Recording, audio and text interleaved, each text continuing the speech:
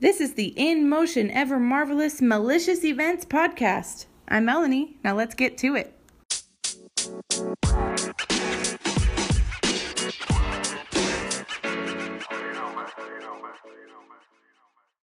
Yoo-hoo!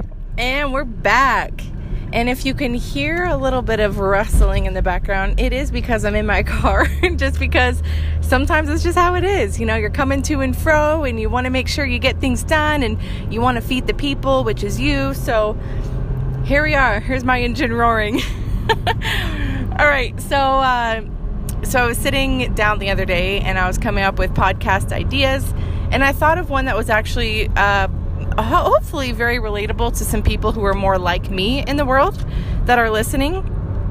Now, let me take you back to 2000 and I believe it was 2010, maybe 2011. I was a sophomore in high school, and I had this amazing Spanish teacher. His name is Senor Klasky, Mr. Klasky. He's like the coolest guy ever. He's very hip and trendy. Has a wonderful family. I think when I was a senior, him and his husband adopted their first child, and it was so cute, such a big deal. He invited a lot of students to it. He was just one of those like faculty teachers that really, like, there was a line of respect, and there was a relationship of respect, and also of helping and just friends. So anyway, I went to his first baby shower. It was really fun. And right now I think they have 2 or maybe 3 kids. Anyway, what's nice about Senor Klasky is it was, so I believe, no, I lied. It was 2011. So in 2011 and 12, 2 years back to back, I had Senor Klasky. And I was even in the Spanish Honor Society. So I spent a significant amount of time in his class. And what was awesome about his class is he set it up this way. There was a very clear structure and very clear expectations from the second you walked in his classroom. When you come in, there are assigned seats that you have in your little like cluster of 4 tables or desks, whatever, pushed together. And then that is then your group. In the beginning of every single class, and then you choose like whatever Hispanic type name you want, like Esmeralda. I don't even think that's a Hispanic name, but I can't even think of one. What's Nacho's girlfriend's name? Encarnacion. I think that was my name because I like Nacho Libre. So anyway, we would address each other in this formal manner.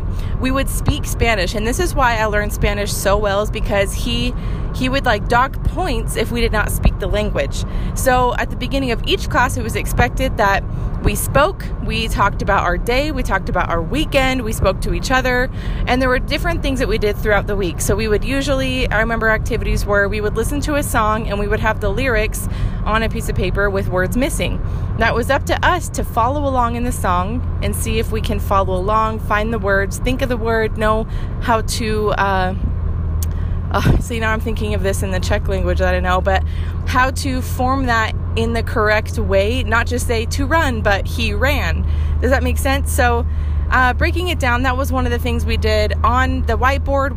As always in the same places was the agenda for the day. So we'd say, here's what we're doing. And then I don't know if I watched it every single day. I think I started to pick up on this not too long into taking his course, but on the agenda, we would do every single thing on there, and we would end when the bell rang, then that's when class is over. We would never be packing up before. We had such a level of respect that I almost wanted to be in his class longer because it was fun. And it was like hands-on projects and speaking assignments and presentations, and we had some free reins to do whatever we wanted. So I think one time I had a project and I explained how to be the best babysitter because I was a really good babysitter. Oh, I still am. So anyway, it was we wanted to stay in his class. He set the expectation that we would not leave. We always had really fun activities. We would sometimes have parties, and they were all very fun, but also structured. So here we go. I'm taking this course for 2 years in a row. We're at year 2, my senior year. The big last final goodbyes. Oh, you're a wonderful teacher. I've really enjoyed being in your class. But for him, I really meant it. So I told him, and I remember specifically, this was one of the last days I saw him. I said, Senor Klasky, I have really enjoyed your class, and I'm always very impressed that we stick to and a wonderful agenda that you have created each day, or that you have put together. And I really appreciate the structure that has happened the last few years. You have a very good way that you teach, and I appreciate it. And then he kind of like laughed in a sense, and he said, "Really? Thank you. I really appreciate that. Some days I walk in and I have no idea what I'm doing until I'm in the classroom." And I thought this was so funny. I had no idea, because he was so good at what he did. He had mastered it in such a way that he knew what he had in front of him. He knew how to do it. He just didn't always plan exactly what was going to happen one after the next. And he was so confident, and he knows Spanish so well. He loves the culture. He loves the language. He loves all of his experience going to Mexico. And I don't think he's ever been to Spain. Maybe he has, but he was just so confident in what he did, and he loved it so much that to me, to the untrained eye, I had no idea that he had no idea what he would be doing in a day until he walked in. And I think that attributes to a lot. Now, I don't know how to name this trait, but I do think I have it. Let me explain. I feel like I'm sharing one of my deepest, darkest secrets, and it's kind of going to remain a secret after I tell it. I'll tell you why. I have this trait in me that if I show up to a place and maybe I procrastinated, I don't really call it procrastinating, sometimes I do, but I do things last minute or on the day of. I get my tools and materials together, I show up, and I have a dang good time. I make up things on the spot. There's something in me that fires up that's just like, I'm confident. I'm confident. I know I can have a good time with other people. I can bring other people into a good time. So, I was thinking the other day, this is kind of a blessing and a curse. And the reason why this is still going to be a secret is because you probably have no idea the times I've showed up to your party, if you know me personally, that I've shown up and I had something that I was in charge of that I didn't plan all the way out for. And I will never tell you when that's happening, ever. I have not told anyone. Still to this day, I have not told people. And I don't necessarily think it's a bad thing. If people are expecting, like, what I do my best to do is I know people's expectations. And of course, if it's like a high, like a nervous client or someone who's just worried that things aren't going to be delivered in the way they want, I totally get it. I want them to know I'm going to be working from the minute they start getting nervous, hopefully before, and I'm going to let them know along the way what I'm doing. However, there are so many things like, hey, you want to do this for a baby shower? Or, hey, you want to do this for, I don't know, like smaller, simpler things that aren't like, hey, how about a wedding, a lifetime event you can only do once? So the reason why I say it's a blessing and a curse, it's a blessing because it doesn't mean that I don't get very nervous before events, because I know that no matter what happens, I am creative enough to, on the spot, think of something that still makes it a pleasant experience or fun, or whatever the intention of the event is supposed to be. It's a curse because I sometimes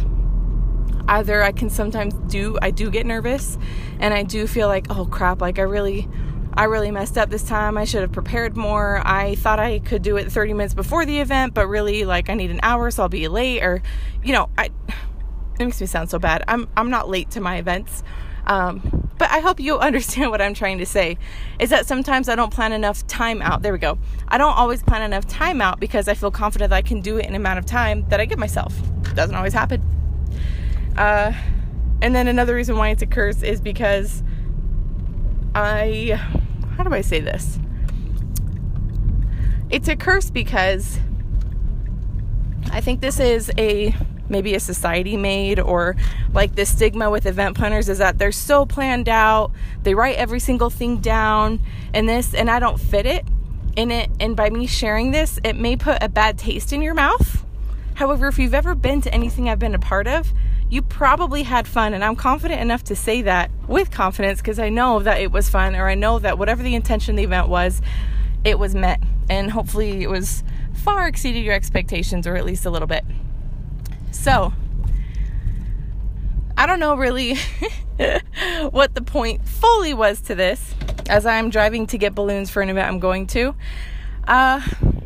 I just know that there are certain traits that we can use to our advantage, but to keep them at handle enough to where they do not become a curse. Either a curse constantly or more often than not, it's just not worth it. So I use this to my advantage, and I still do. And for today, for an example, I did not put this as a last minute thing. Sometimes balloons are just a last minute thing that you do have to get before so that they're not deflated or discolored or anything else. But I just thought it was interesting. I was thinking, what is a trait about me that you might not know, that maybe you might not know about whoever is planning your events or about yourself, and use your characteristics for your benefit. And I know you can twist it enough to where either you have a mental break of, wow, I'm just like Melanie. I really thought that I really sucked and I'm a procrastinator.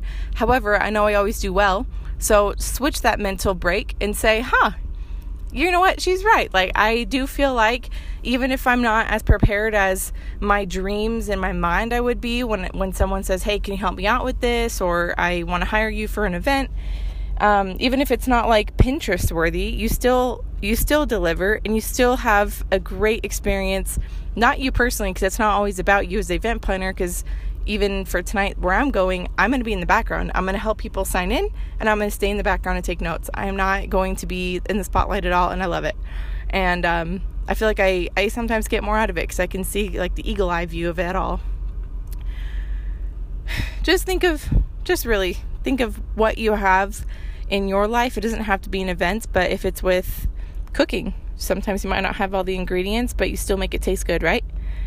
So use that in different aspects of your life, and it can go into events, it can go into your business, it can go into anything else. So love yourself, love your characteristics, because I sure love mine. Thank you.